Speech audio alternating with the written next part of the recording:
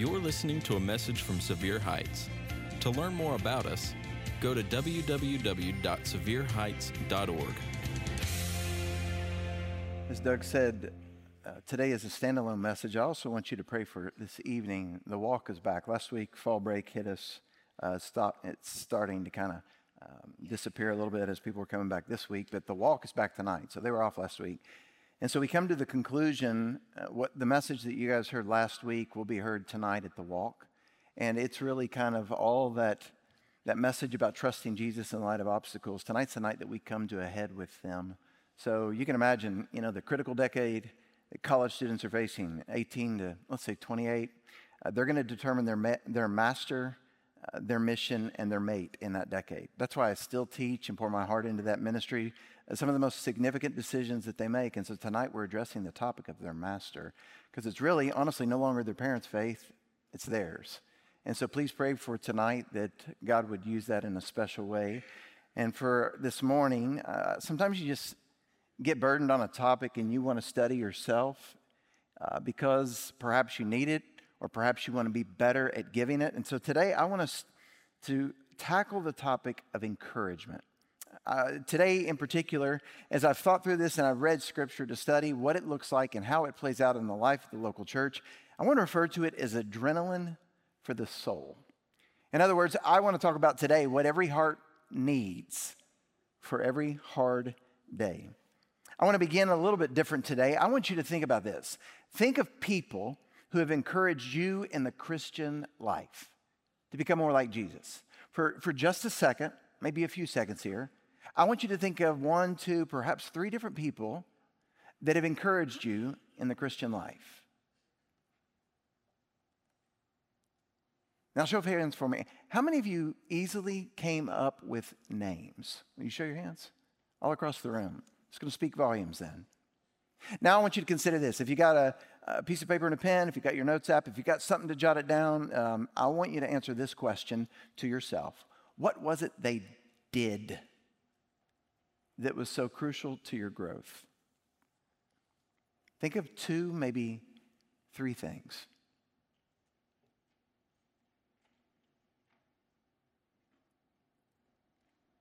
Now today, what I want us to do is I want us to look in Hebrews chapter 10 at really honestly just a couple verses. We're going to sneak a peek at a few before these couple verses, but I want us to look at a couple verses in particular and see what the author of Hebrews wants us to do on behalf of other people.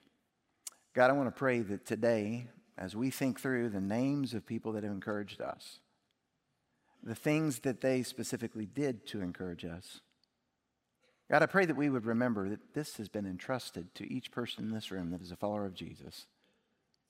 God, I ask that this church would be known as thoughtful, would be known as encouraging, that the heart of what we do, the larger this place gets, the smaller it feels.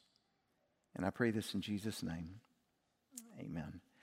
As we look at Hebrews 10, I want us to give special attention to a couple verbs that stand out in a strong way in these 2 verses. First, we're going to notice one that I've made bold. That way you can pay close attention. Verse 24, and let us consider how to stir up one another to love and good works. Some of your translations may say spur one another. It may say to rouse, to provoke, to stimulate one another.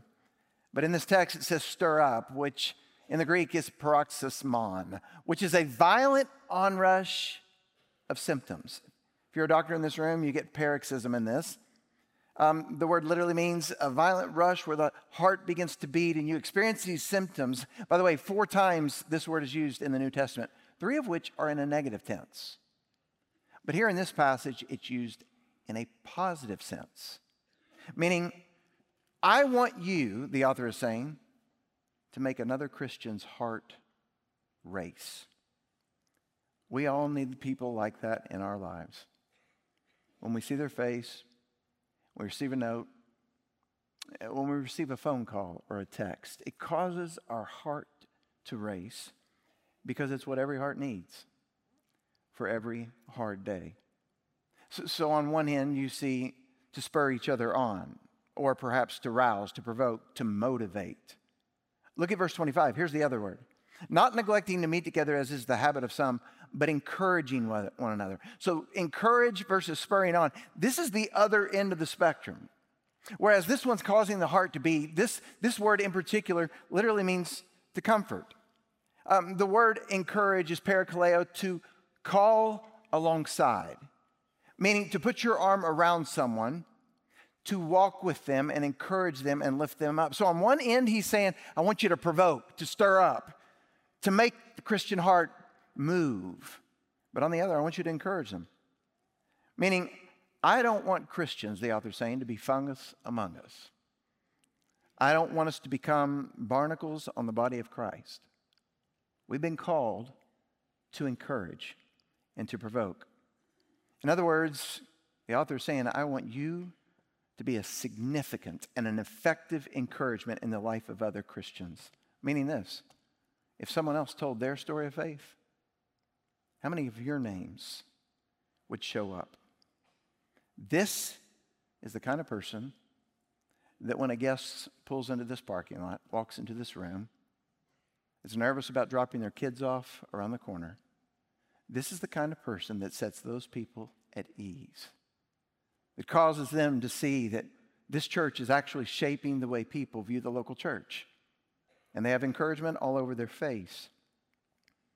I want us to make a few observations today in light of the text on behalf of the practice of encouragement. As something that God wants specifically to spread among us at Sevier Heights, some things that you and I need to remember. The first is vitally important. Time with Jesus before time with people.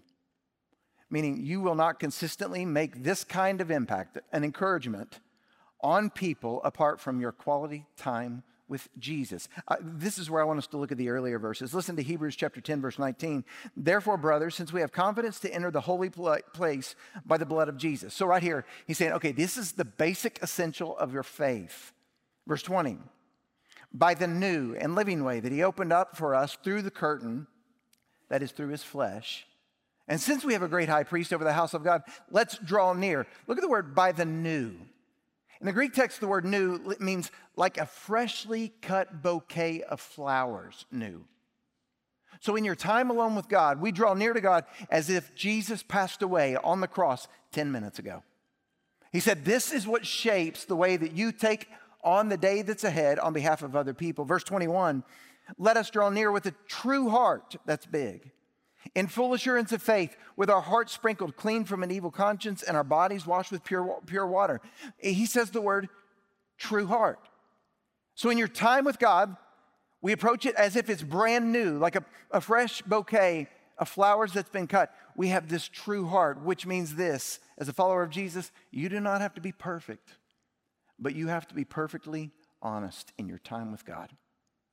Listen to these verses on how a day should begin. Proverbs 28, verse 13.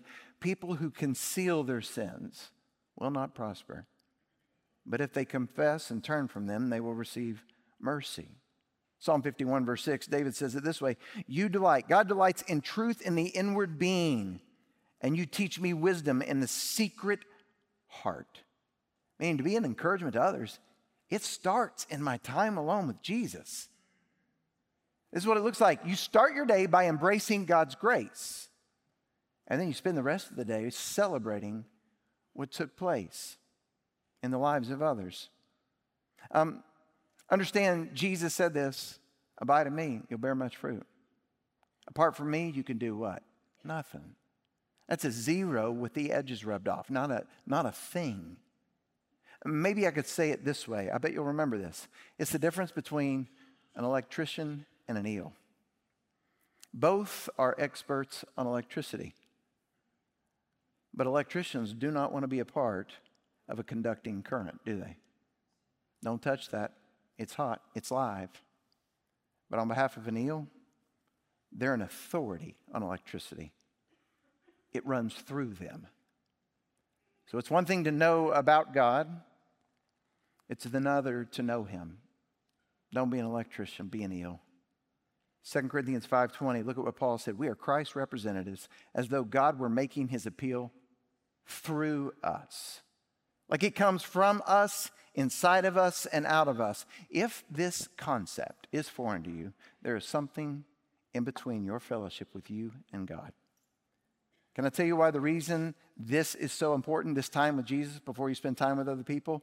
Last week's message, if you'll remember, we looked at Philip. Guess what Philip did? After he spent time with Jesus, he brought Nathanael. You think about others in Scripture. How about Matthew? After he spent time with Jesus, what did he do? He threw a party to encourage others.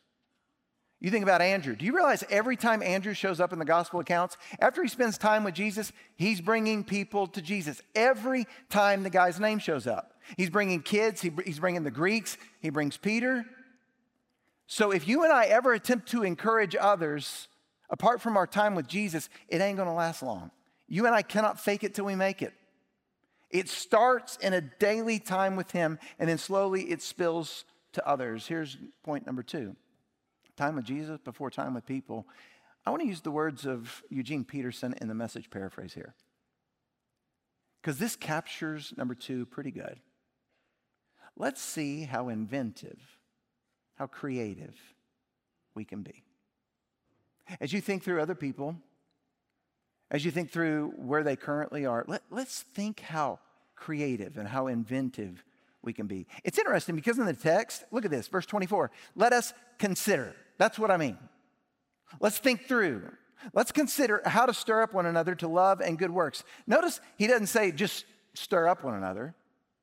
He said, let's think how inventive, how creative we can be. In other words, it's going to take deliberate thought, premeditated thought. You're going to have to think through what you can do creatively and thoughtfully. You got to strategize. You need to have a goal, an ambition to bring encouragement to someone else. I want to give you a couple practical examples that have played out in my life. 5 years ago, when Jenny was diagnosed, and we were kind of, as a family, just coming together hard and all the questions, and it was right in the middle of announcing who's going to be the next pastor here. Just overwhelming sense of discouragement in a sense. We were sitting outside at the house. We were sitting by a fire, and some strange car pulls down our driveway, and out comes a package. And as she and I and the kids are sitting by a fire, kind of discouraged late on an evening, out comes an orchid that my friend Charlie and Brenda sent to us. To this day, we still have that orchid. And to this day, for those of you in this room, at this church, that get diagnosed with cancer, when it comes to my attention, I do the best I can. Jenny and I send you an orchid. It's because it meant the world to us. Like if there's one thing, Doug and I were talking earlier this week, if there's one thing that I live and breathe, you just got to know me. I want to be known as thoughtful. There's another gentleman that's in this room that he and I and his wife and our family have become good friends. One night we were out on dinner, and I noticed that this guy was using chapstick left and right. And I have fallen in love with a certain kind of chapstick. I'll tell you later. Shoot me an email. This type of chapstick that is for guys that literally it won't melt unless it's over 140 degrees. So you throw it in your car in the summer. You follow me? And I noticed he was using chapstick a lot. And I said, you like chapstick? Blah, blah, blah. He does. Later on that conversation, I jogged it away because I'm trying to be thoughtful, trying to be considerate. And later on in the conversation, I had recently to do a wedding. We were talking about colognes and smell-ems and all that stuff. And one of the groomsmen at the wedding had this real nice bottle of cologne.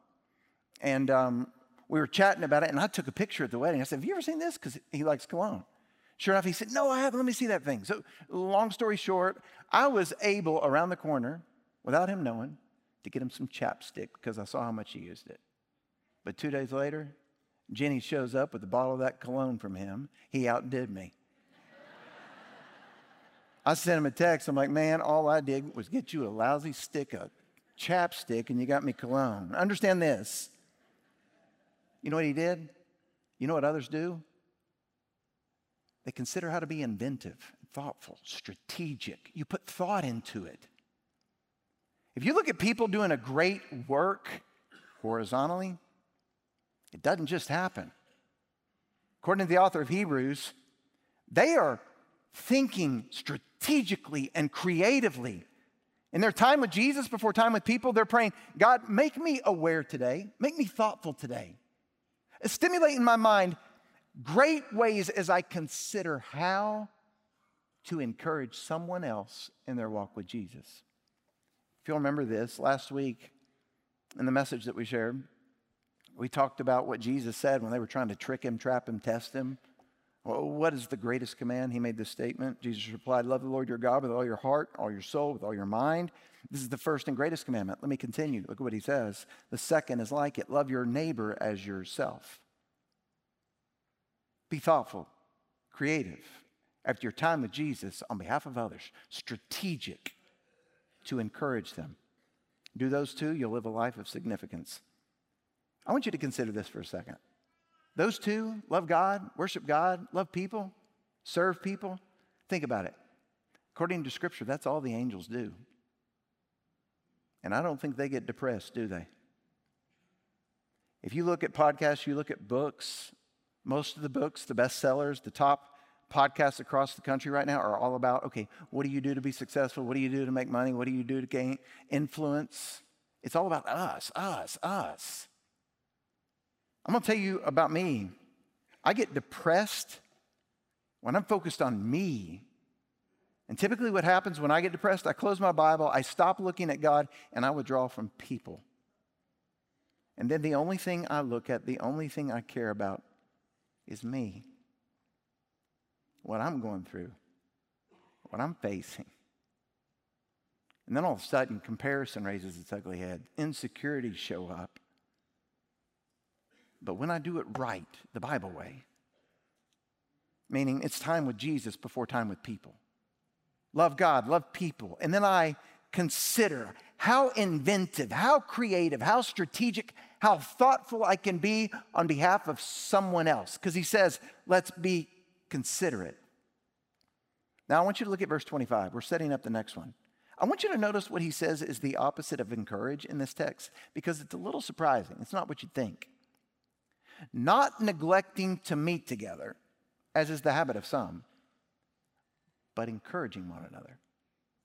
He's got encouraging over here, and then he makes the statement, don't quit meeting together. So number 3, the practice of presence. Meaning it's really hard to encourage people if you're not around. We have a problem with independence today. A lot of us think that if it's meant to be, it's up to me. And we think, our relationship with God is personal, therefore it's private. Wrong. We've held too tight to dependence, but the Bible teaches interdependence. Meaning I need God, I need you. You need me, you need God, we need each other.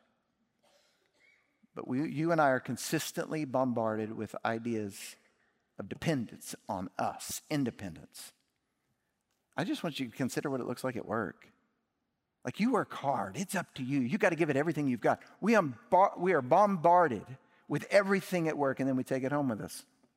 I want you to think about the phone for just a second. The danger isn't what it promotes. The danger is what it prevents, our presence. I say this, and I'm bothered by it. But like Monday and Tuesday night this past week, I just needed some encouragement. And one of my favorite things, I have to force the family to do it because everybody's getting older. I said, everybody get up in the bed with me.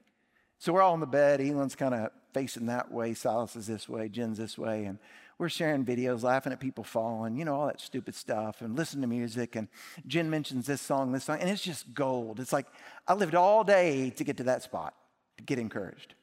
But everybody's on their phones, and we're listening to stuff, sharing songs, giggling, blah, blah, blah. Well, Jen mentions a song. I can't hear it because everybody else is talking too loud. I said, can everybody shut up? I'm trying to hear this. And Jen said, Tim, this was your idea to get us in this spot.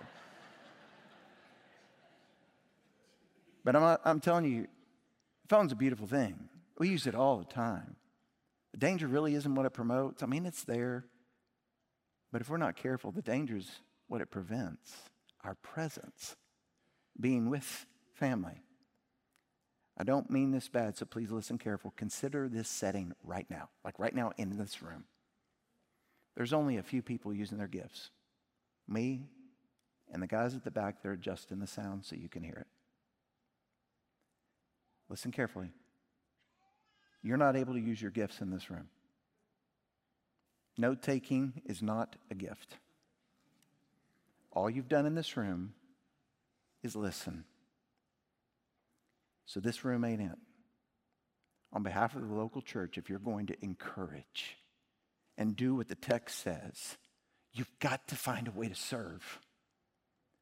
You've got to find a way to get involved and hold babies, hold doors, just shake hands, love on people. Some of you might say, but I can't be there every week. Guess what? Don't let the few times you can't gather keep you from all the times that you can. We can help you find a rhythm, I promise. If it's just once a month, if it's 2 times a month and it's weird, let it be. We will make it happen. Because otherwise, think about this. How can you encourage people in this body if the only time you're with people in this body is when they're a couple chairs down from you? It ain't going to happen. And yet he says in the text, you and I are here to encourage and challenge one another. By the way, let me push this. In a couple weeks, October the 29th, we have Welcome to Sevier Heights class. You can just give it a shot. It'll be at noon, free food. You don't have to register, nothing. We do them strategically. You find out what this church is about. You find out whether or not you'd like to join and partner with us as a church, and you find out areas that you can serve. And trust me, we'll find the rhythm that works for your schedule. And guess what? If something comes up, you call and let us know, and it's okay. But don't let the one or couple times that you can't be here to serve keep you from all the times that you can. Because if you're only in this room, there is danger in you becoming a well-informed electrician. You know a lot about it, but you're not using it. In other words, there is a danger when it comes to the local church to holding on to the form, but letting go of the function. That's what he says in the text. So on behalf of encouragement, it's time with Jesus before time with people. Let's see how creative, how considerate, how thoughtful, how inventive we can be. And then the practice of presence. Number 4, honestly, think about this. It's more about what you do and not so much about what you say. Remember when I asked that question at the beginning today?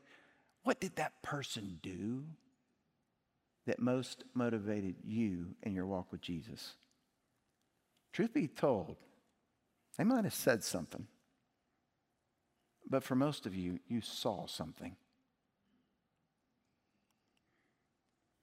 There are significant things that people say in our walk with Jesus, and I can remember them. But more times than not, for me, I remember what they did. Paul described it this way. 2 Corinthians 5:12, we are not trying to commend ourselves to you again, but we're giving you an opportunity to take pride in us so that you can answer those who take pride. Here we go. In what is seen, rather than what's in the heart. I want to tell you this from the bottom of my heart.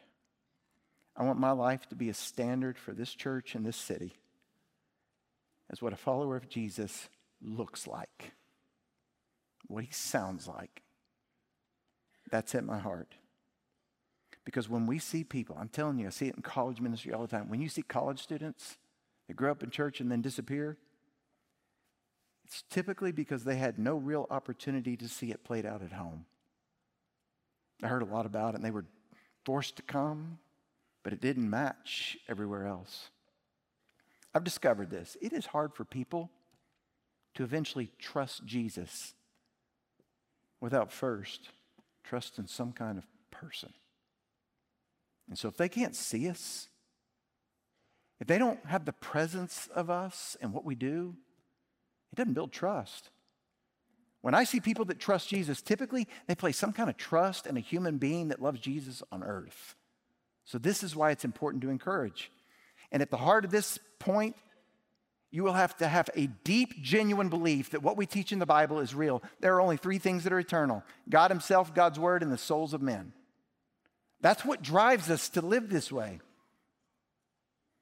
If we're not careful, by the way, I am so thankful for what's going on in the men's ministry of this church. Because if we were not embracing what the scripture says, we would simply have mild-mannered men teaching mild-mannered men how to be more mild-mannered. That ain't it. Doug said it. I'm going to pick on him while I can because Tuesday, October 24th is coming. We got this guy coming on that night for the men. I'm going to jab at him. This is my chance. You're going to hear on Tuesday night, Men in the Room, he's going to pick on me like no business. It gets me mad, but there's nothing I can do. All right, so it's going Q&A time. Can I show you why we're having him? This was the text. I'm in. Let's light some fire for the kingdom. That's his heart. Of course, you just made me wait. Let's do this. Guys, this is a chance for you to encourage your friends that you work with. You say, I don't think they'll go to church. They'll come to hear this dude. They're intrigued, and the guy loves Jesus. I hope the story comes out. You know when he trusted Jesus? When his daughter said, Daddy, you're going to hell. That got him as a coach. Changed everything. So I encourage you to be here. On behalf of sports, I don't know, in light of this, it's more about what you do and not so much about what you say. I don't know if you guys know this part of my life, but did you know about my strong football career? Here's the thing. Y'all are getting to know me good. All I have to do is say stuff like this and you giggle.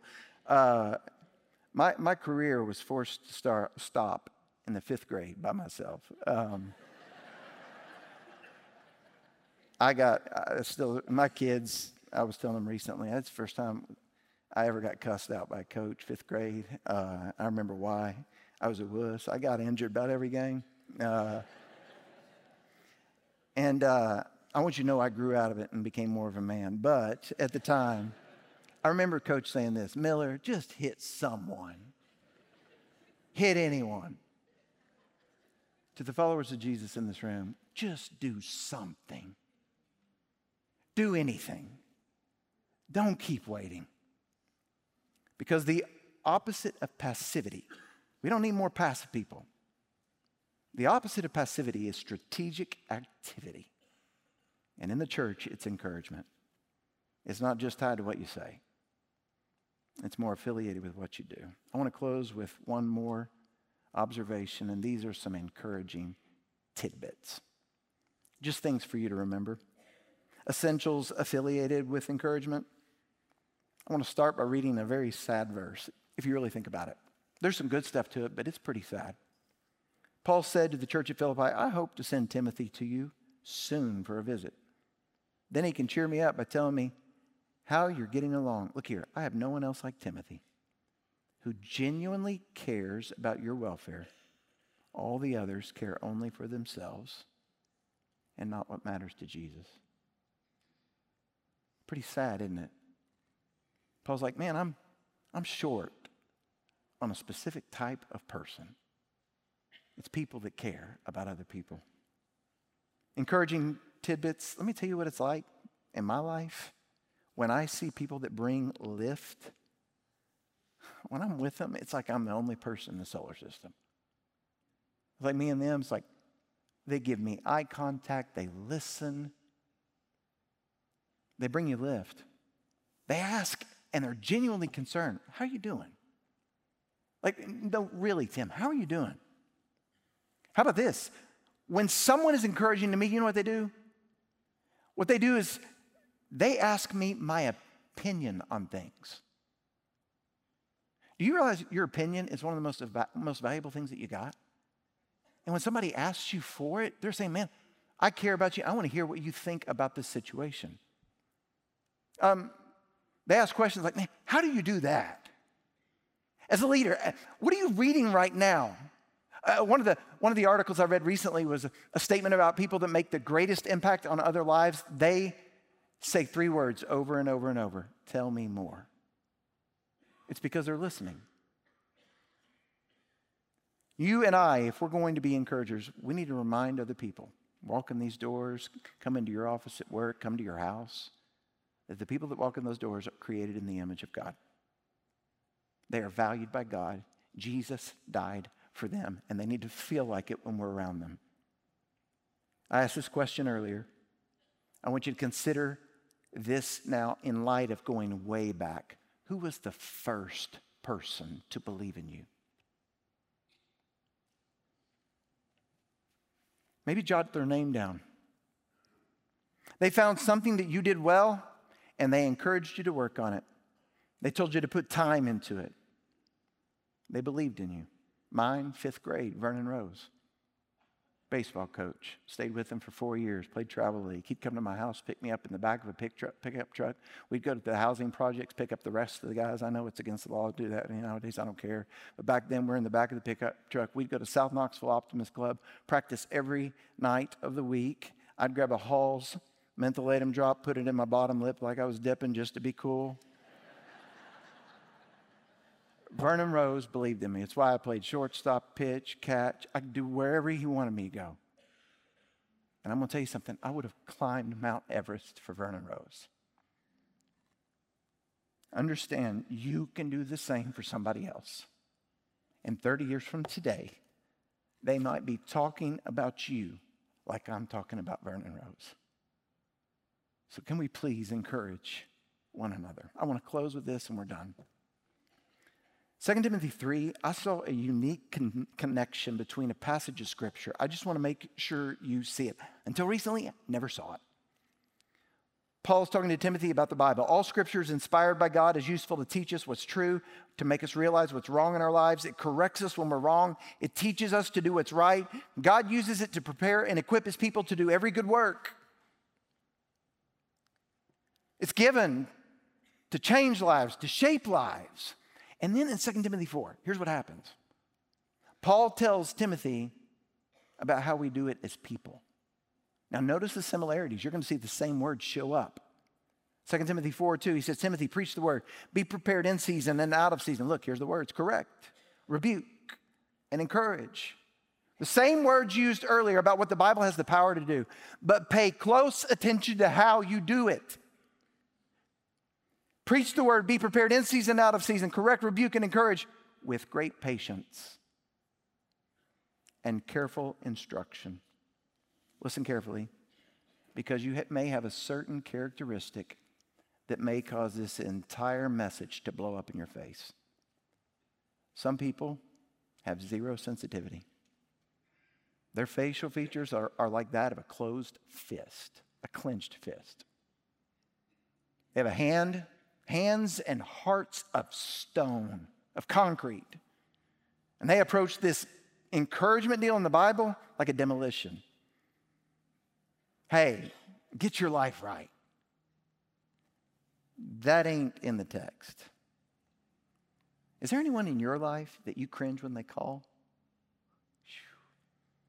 You hide when you see them in the hallway here or at your office?